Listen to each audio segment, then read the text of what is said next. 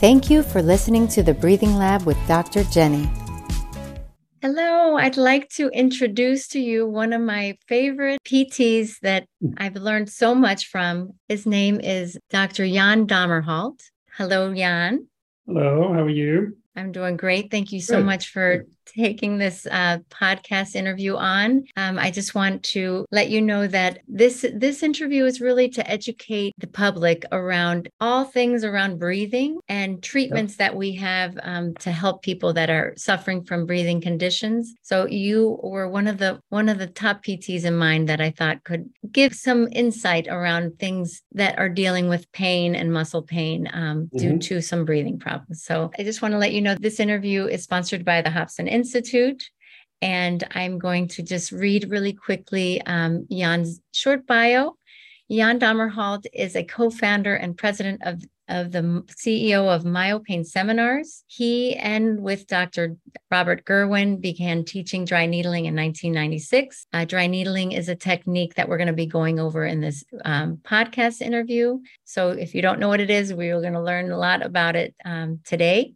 He started in Spain and now he teaches really basically in the States and all over the world. Jan is a Dutch-trained physical therapist who holds a master's in professional studies degree with a concentration of both biomechanical trauma and healthcare administration. He has his doctorate through the University of St. Augustine. Me and Jan and I have studied there together. Dr. Dammerholt has taught hundreds of courses and lectured at over 60 conferences throughout the States, Canada, Mexico, South America, Europe, Australia, and the Middle East. Also is active in clinical practice in Bethesda, Maryland.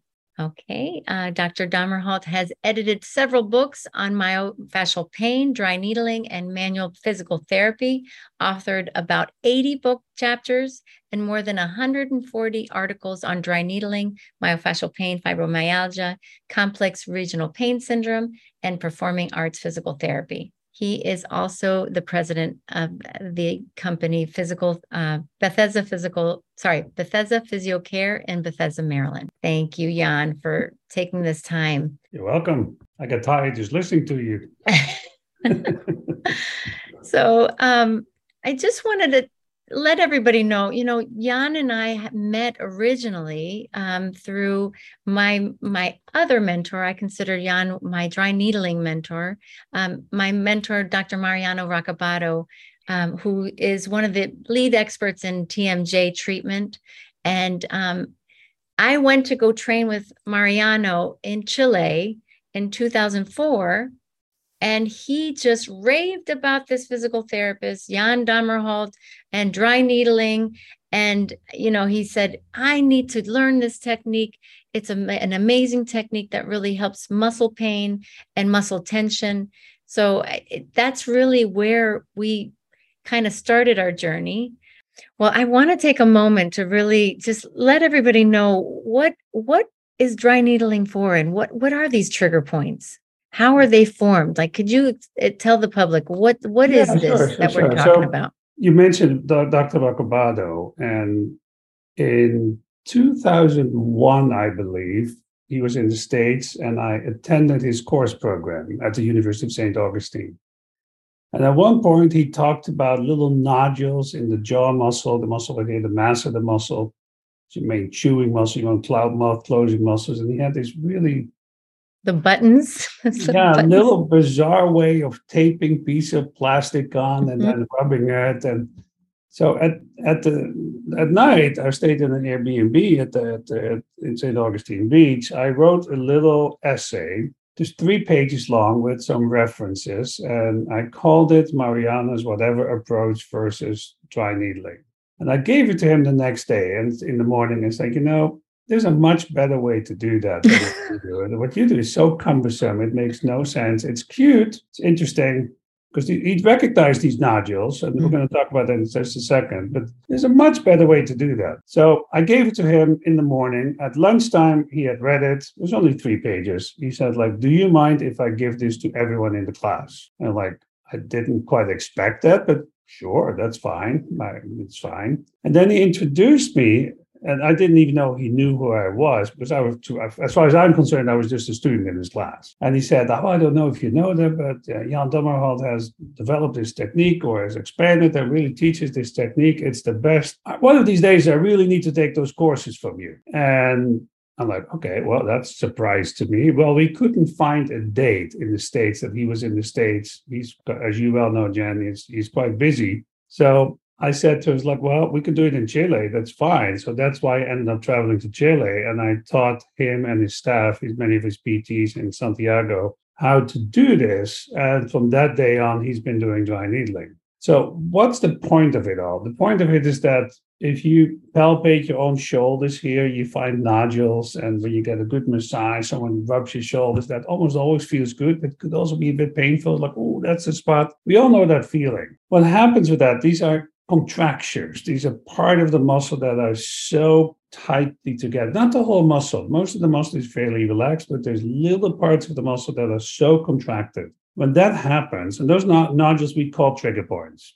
Yeah, that's just a name that Janet Travell, who was Kennedy's White House physician in the 60s, and she came up with that concept of trigger points and nodules and all that. We know a lot more now than we knew when she came up with those ideas. But these nodules basically are so tight that they even block the local blood flow to the muscle. Well, when blood flow is blocked in the body, anywhere, the body responds pretty strongly because you need blood flow because you need oxygen in the tissues, and blood is transports oxygen. So that's very important that those go together. So people used to do that strictly with manual techniques, kind of like what Dr. Wakabada did with the manual stimulation, and that works. It just is very non-specific. If you have a nodule and you can put a stick in it and like, I got it, versus a big pillow you're trying to push down on it and like a ping pong ball on the pillow, you can push really hard and it will have an impact somehow. At some point, maybe you can dent the ping pong ball. But if you take a hammer, it's one time and it's done. So it's kind of like that. My thumb on the muscle here is kind of like a pillow on a ping pong ball, and the needle is more like a hammer. So dry needling is much more specific. It came out of trigger point injections. So a lot of physicians and some dentists will do trigger point injections where they usually inject lidocaine, sometimes Procaine with painkillers, pain-killing medication. Sometimes they go a little more advanced. They use botulinum toxin to knock out these nodules. So studies have shown, and I have done both. I've done a lot of injections. Maryland is the only state in the country where physical therapists actually can do those injections. So I have done hundreds of thousands of those injections over the years.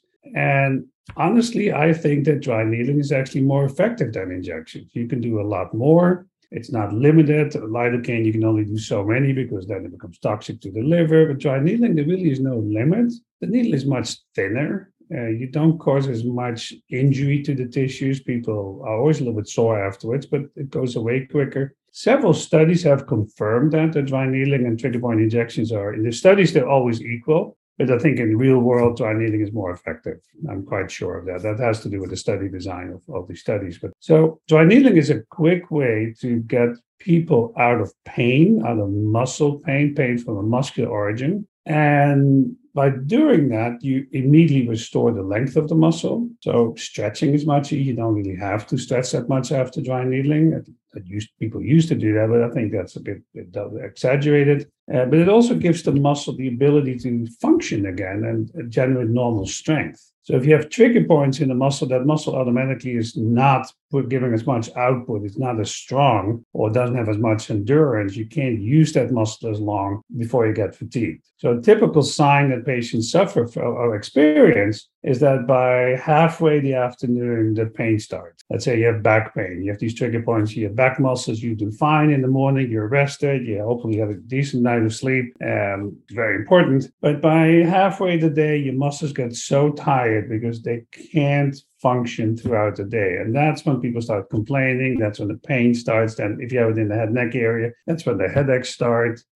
People have issues with chewing, that they can't chew hard foods anymore, and everything has to be softer and softer, which is not really that great either, because you do need input in your jaw as well. So it's more along those lines, that dry needling is just a very quick way to get people out of that intense pain as a first step to do the rest of what you really should be doing. That could be muscle strengthening, that could be education, since there's a talk about breathing. And I mean, if you do it in the head facial area, even the neck, say after whiplash patients, almost all whiplash patients, their head, they get hit from behind. So when you get hit, your head goes back and you go up, and then you fly forward again, hit the seat belt, and then your head goes even farther forward real quick. These muscles here in the front of the neck always are impacted by that. And those muscles shorten, they get these nodules, they pull the head forward and then immediately closes off the airway. So people can't breathe properly anymore. And then most physical therapists said, oh, you need to do posture exercises and tell people to sit up straight. But these muscles are tight. You can never get your head back on top of your trunk. That doesn't work. These muscles will always win, along with gravity. Gravity, your head's very heavy. Right. Gravity pulls that head down all day long. Gravity never gets tired. When we have muscles that don't function, we do get tired very quickly, or the muscles get tired. So dry needling is a perfect technique to get these muscles to like, oh, we are responsive again. We can do things. Then the breathing, then the posture, then the restoration of function actually has a chance to succeed. So I think the combination is always important. Dry needling should not really be a standalone therapy. In some cases it is, and it's fine if you just need a little bit of people. Oh my gosh, I feel so much better. I can do everything again. Athletes, for example, all professional athletes get dry needling. I have trained all the therapists at the ATP and the WTA. I've trained therapists at professional sports teams in the United States. And for top athletes, they just need a little bit. Let's say the tennis player may do some warm-up, say, hey, my backhand is a little bit off. Could you do a little bit of needling right near my arm? It's 1 or 2 needle sticks, and like, oh, that feels great, and they can play again. For most normal souls like you and me, it doesn't work quite that well. Right. That brings me to the topic of breathing patients. And a lot of them are TMJ type pain patients. So jaw pain, these muscles that they use when they breathe either through their mouth or their chest, they start to tighten up, fill with trigger points, and even elevate the rib cage. And you're just basically breathing with your neck and your chest muscles. Absolutely. So I find that if I don't include dry needling to reset the muscle, and I always tell patients, like, it's almost like you get rid of those inflammatory mediators that they found in the research that fill in with trigger points. If you can get rid of all of those, you have a chance for that muscle to function properly again. But I find, and maybe you can add, when you see a mouth breathing patient, a chest breathing patient, I tend to see sternocleidomastoids, scalenes, both middle and anterior scalings, the masseters, the lateral pterygoids, upper traps. Is there any other muscles that you also tend to needle for these types of patients? Yeah, I would say all of those muscles. I tend also to look at the digastric muscles, because if you're a mouth breather, you have to tend to have your mouth open more than most people.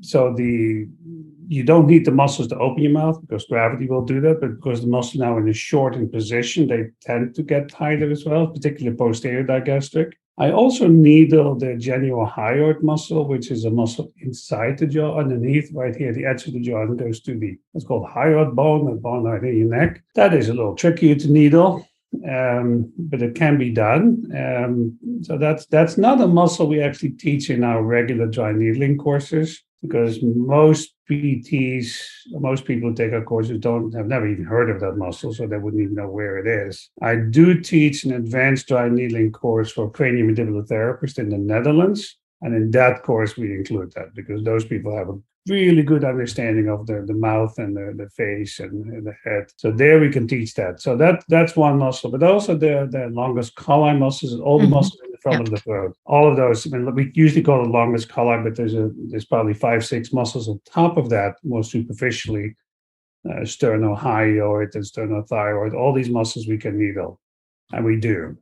So I think I would add those to it. But I think the key, you mentioned something about the inflammatory mediators, but what happens when these nodules, when the muscle compresses major blood vessels, one of the way the body responds to that, because now there's not enough oxygen coming into the tissues, And as soon as you have a lack of oxygen, the pH of the tissues goes down. It gets very acidic. So normally the pH is around 7. In trigger points, they have been measured to be as low as 4.5, 5, which is very, very acidic. I mean, acidity pH scales are logarithmic scales. That means that a pH of 6 is twice as acidic as a pH of 7. 5 is twice as acidic as 6, and 4 twice as 5. So once you get to 4 or 5, it's very acidic. It's really abnormal. The body does not like that. That's life-threatening. So what the brain immediately does is like, okay, we're going to push a lot of chemicals in these tissues to fix that. Unfortunately, that doesn't really work. As long as that nodule is there, nothing really changes. But now you have all these other chemicals that irritate the heck of their own sensors. So they keep activating all these sensors that we have. All these chemicals have their own sensors. And then you get this vicious spiral. Before you know, people are miserable, have so much pain, and then they get more anxious. And then all the muscles you mentioned will tighten up even more. So anxiety is really, really bad for the head, neck, face area, because anxiety just makes everything crunch even more. We're kind of like turtles. We kind of retract underneath the hood, so to say, and it becomes a big problem. But in my practice, I tend to look at, let's get rid of these trigger points first before we do anything else, and then start doing all the other things. And I think I tell all these patients with breathing issues, like, look, you breathe about 23,000 times a day. Yeah, and that's really true. Just do the math. 15 times per minute, 60 minutes, 24 hours, you multiply those, you end up around 23,000. That means you have 23,000 opportunities every day to make your life a lot better. So what are you waiting for? Let's do it. Yeah, so, because if you don't breathe, nothing will happen. It's impossible to go through life, because if you don't breathe, you actually trigger the start of the development of these trigger points as well. Because if you don't breathe properly, you don't oxygenate your body properly. Correct. You don't have enough intake from the air through your lungs into your blood vessels, and that's the beginning of a lack of oxygen. So it's a much bigger problem. So breathing is essential in this. You have to breathe. And you mentioned that people breathe about 15 times a minute, or 15 times a minute. Yeah. So I have a machine that measures how often people breathe, and the ones coming in that are breathing 25, 30, 35. So imagine how tight and how tightly wound these patients are. I find that if we don't work on the rib cage and reducing that tension,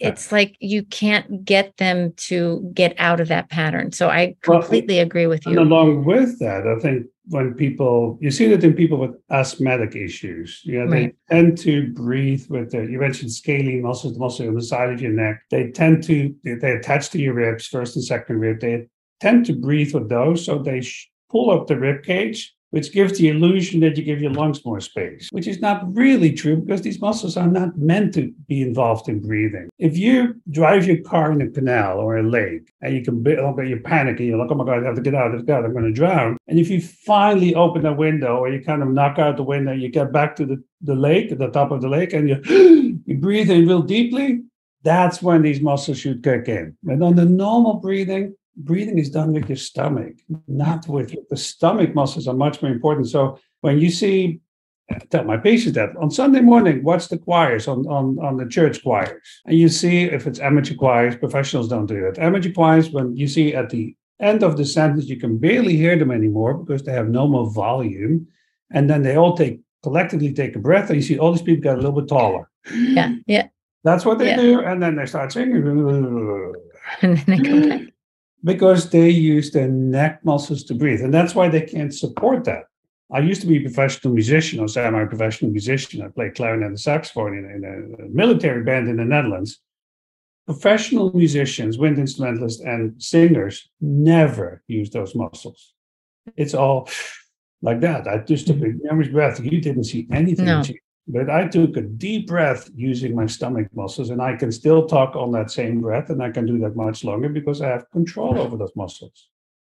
So very important people learn, how do you make your lungs bigger so you can take more air in? by loosening all this and making sure your rib cage can expand properly by your diaphragm, which sits at the bottom of your lungs, that needs to come down. So you expand your lungs in the length rather than in this Right. direction. I So agree. it makes so much sense to combine all that. And yeah, I wish more people would do that, to be honest. There's I not enough people who are really don't get that picture.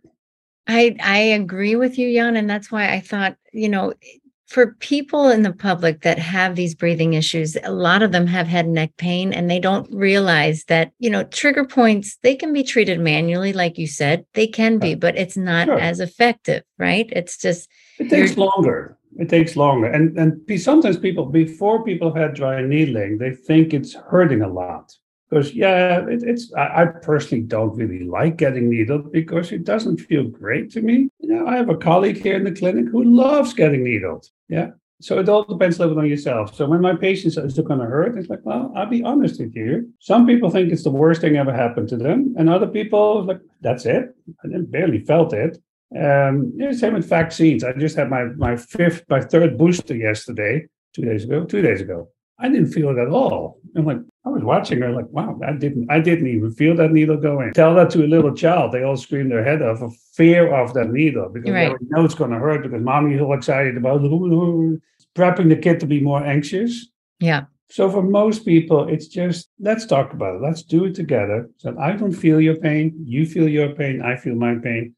So let's talk about it. This is what I'm going to do. If people are a little anxious about it, you can prepare them for it in a very calming way. And truly, manual techniques usually hurt more. I agree. You have to do it so much longer. You have to maintain that. Let's say if I use my arm, you have to maintain that pressure.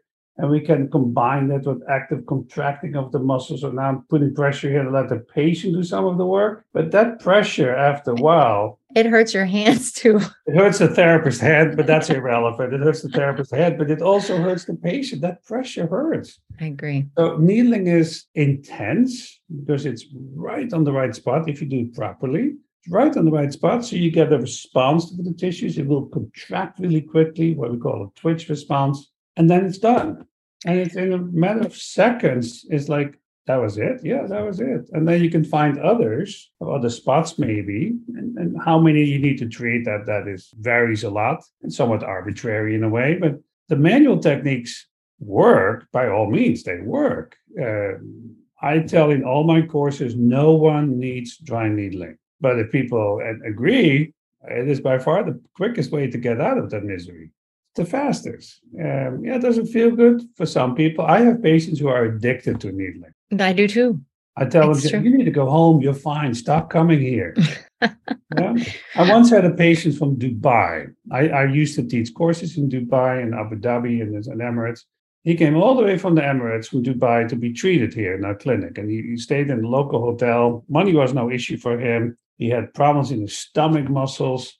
And I had treated him. It's like, okay, I think you're fine. And he had 2 small boys at home. He couldn't play with them in the pool and toss them around like dads like to do.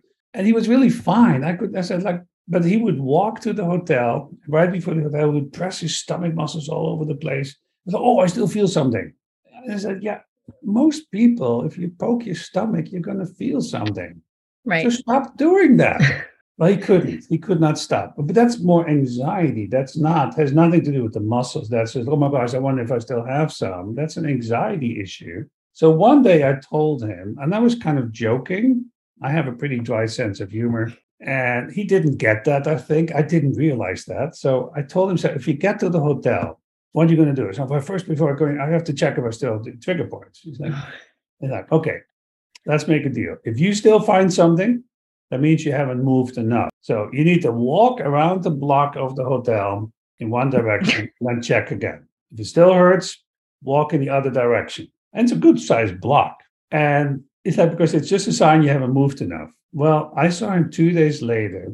He said, Dr. Jan, it really worked. And I was like, I forgot that I told him that because I was kind of joking with him in a funny way. And he's like, what? He said, the palpating and the walking around the block, I only did it 5-6 times. And It then went I away. felt so good that the next day I rented one of the bicycles that you have in all cities now, and I biked all the way to Washington, D.C., which is downhill from here. So that's nice. Right. But then he also had to come back up, and it's all uphill. It's about 6 miles probably total one way. Yeah. So he did all that, and he said, "I feel great," because he overcame that idea that trigger points need to be palpated all day, and there was more an anxiety issue than anything else. So in the head neck area, you see that too. People get more anxious when it relates to the head neck area, because it immediately impacts breathing. It impacts how you look at the world, how people see you. To get an impression how you feel, people always look at your face, and people say, "Oh, you didn't look good today." "Oh, did you see so and so? She looked a little pale." If it's It in your rem- stomach, no one says that because no one can see your stomach. But if it's in the face, you have a right. little worrisome face. Yeah. The face immediately reflects that you're probably not breathing properly, that you have pain, that you can't really expand your chest wall enough to take in a Yeah. good fresh air or breath. And so the face, it's even more. It's people wear a mask. And in the clinic with you, with Jen, and in my clinic and others, they're willing to take that mask off temporarily. Yeah. But as soon as they leave, the mask goes back on. And the key is, how can you get them to the point that they stop poking their stomach, that they realize they don't need a mask? Right.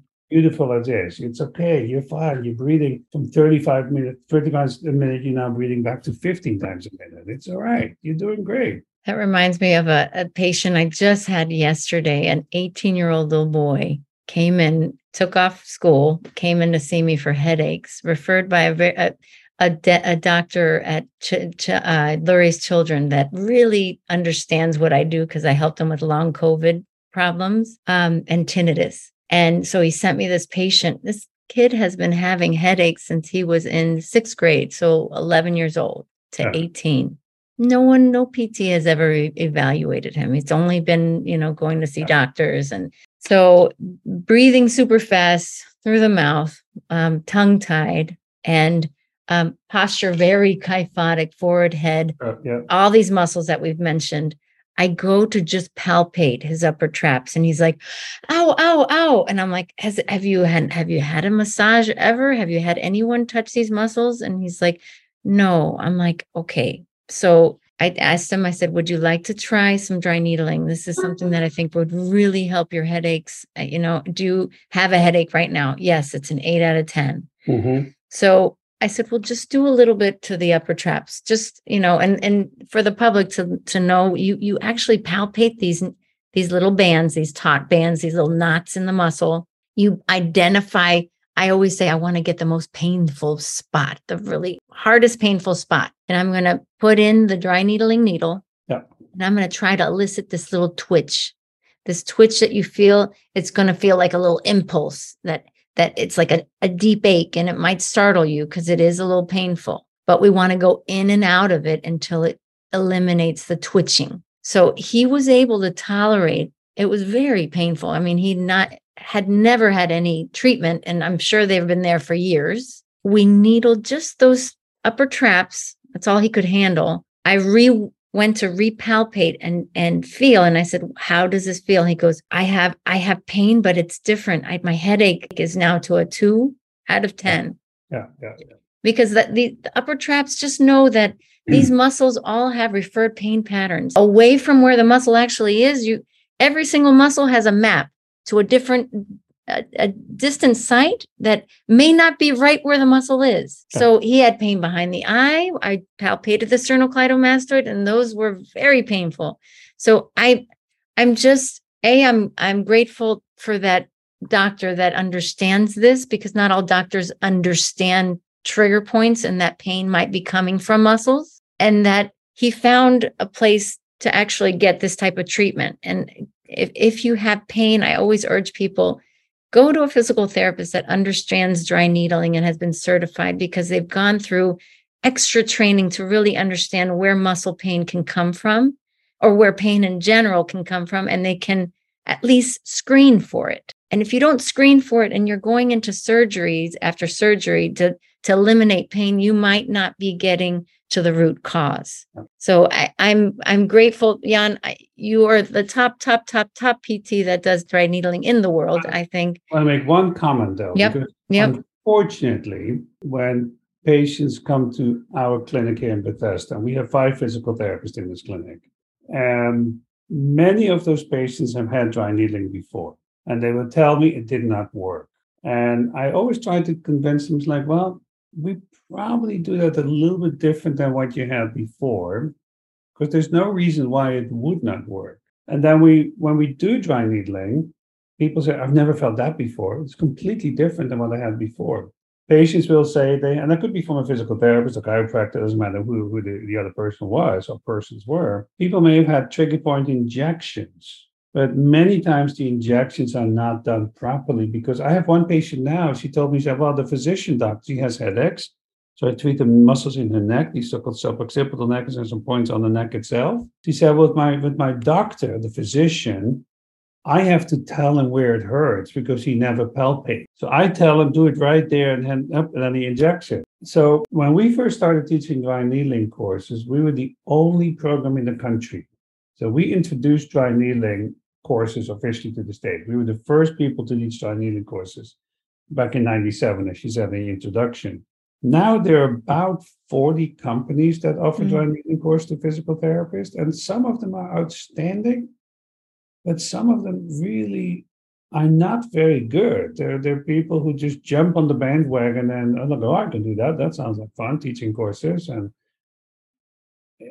so dry needling is no longer just dry needling. So what I wanted to say is that if it didn't work, you really have to question, how good is the person who's doing it? Where did they learn dry needling? And there's lots of really good programs out there. We're not the only one. That I think we have a great program, of course, because it's our program, but there are lots of others as well, but there are probably more programs that are not so good, that where people really don't take the time, where they don't really learn in the studies what pain is all about. Like we spend, as you know, Jen, we spend a lot of time on the pain science, the theory.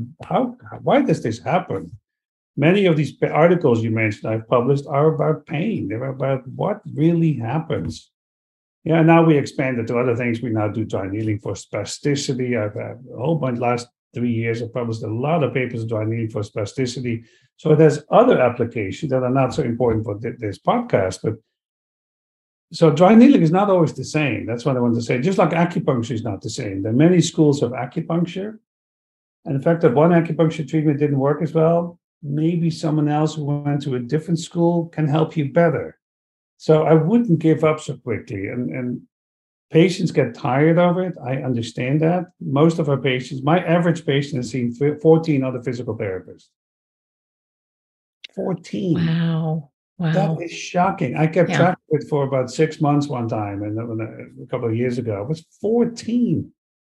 And I'm like, wow, that says a lot about our healthcare system. It's like, really? Yeah. And I always wonder, what did these other 14 people do with you? And unfortunately, even today, that was a few years ago I did that, even today, there is a school within physical therapy, certainly in the larger clinics where they have hundreds of clinics sometimes. It's not about really taking the time to listening to the patient's story.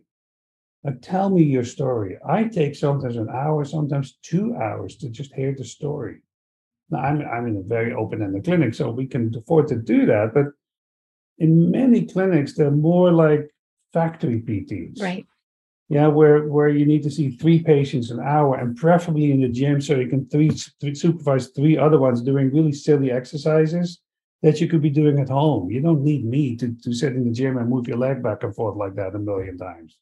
Right. You want to move? I don't give people homework, ever. What you need to do is move.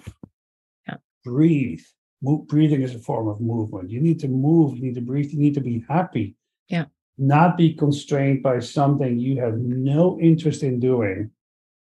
Like, if people don't like a pool, don't give them pool therapy, because they're never going to do it. Right.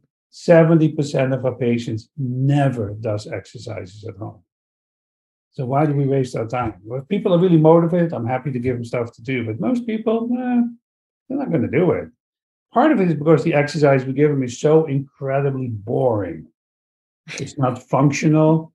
If you have shoulder issues and you say, oh, you need to open your chest, we put people in the corner of a room and push. Well, what if you're successful pushing that wall away? It's not going to work. It may work for these muscles, but it's boring. There must be much better ways to do that. So in our clinic, we put fun back in functional. We have a lot of fun with our patients. We do really fun exercises. So that's part of it. So even if people have listened to this, and you said, I had dry needling, didn't work, try it with someone else. Don't give up. Be assertive. So, okay, where did you learn dry needling? How long have you been doing that? What are your results? How often do you do it? Once a week, or do you do it 5 times a day? Makes a huge, huge, huge difference. Yeah. So that goes to the question that I always ask all my interviewees, that what are the most important tips on being healthy? Are you saying movement and breathing? Like, is that I just your said, advice? Movement is the most important. Yeah. So all my patients. The worst thing we can do is stop moving. If you look at elderly people in nursing homes, that's their main problem. They don't move. They get out of bed, they get in their wheelchair or another chair, and they just sit in the chair all day. With their mouth open, mouth breathing. With the mouth open and drooling because they don't have control anymore. They would just every day, the focus should be on movement, not on sitting down. You sit down when you get tired.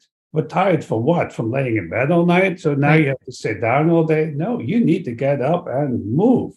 So I think nursing homes totally fail in that respect. But we live in a society where we all sit. We sit at desks. Too much. Sit at this. We don't have enough. Companies are paying attention to it. I get that. I mean, the Marriott headquarters is here in Bethesda. They just opened up their new headquarters. They have treadmills with platforms for your computer. Awesome. So you can actually walk on a treadmill while you're doing your email. It's really funny. Love it. I just saw an article about it. So companies becoming more sensitive to that. But even all those folks who work at home now schedule movement breaks. Yeah. And I know it's really hard. It's easier said than done, because during the pandemic especially, people switch from one meeting to the next, to the next, to the next, to the next. Hopefully your company will become smarter and say, no, let's not schedule meetings back to back. Because my friends who worked for the government in the pandemic here in Washington, D.C., they said, we don't even have time to go to the bathroom because one meeting ends at 9, the next one starts at 9 o'clock. People don't like it when we're late, but you do have to get up. So I honestly believe you need to incorporate movement in your schedule. If you stop moving, again, breathing is part of that. Breathing is coordinated moving of everything that happens up here. You stop doing that, well, then you're no different than that poor fellow in the nursing home who gets out of bed, sits in a chair, probably can't make it to the bathroom in time, so let's give him a diaper instead, because, it doesn't make sense. It makes no sense. Your body needs that oscillation, the arm swing, and the movement of the rib cage. Even for your bowels, you need to move to be able to go to the toilet. Believe it or not. I mean, if your intestines don't move, or the peristalsis, as that's called, you're going to get constipated. It's that simple. So movement is the key. Well, Jan, thank you so much. I hope everybody's learned. Jan Dammerholt is the best dry needling physical therapist that exists in the world. So if you want, I agree. I believe me, this is the truth. If you want anybody that does dry needling, his company is called Myopain Seminars. If you're a dentist or a physical therapist, his company is by far, I think, the best. If you're a dentist that wants to learn dry needling, he provides courses mainly for dentists as well. We can organize those. And yes, I hope you learned a lot. And thank you, Jan. Thank you so much for your time. It was my pleasure. Thank you. Thank you for listening to the Breathing Lab with Dr. Jenny.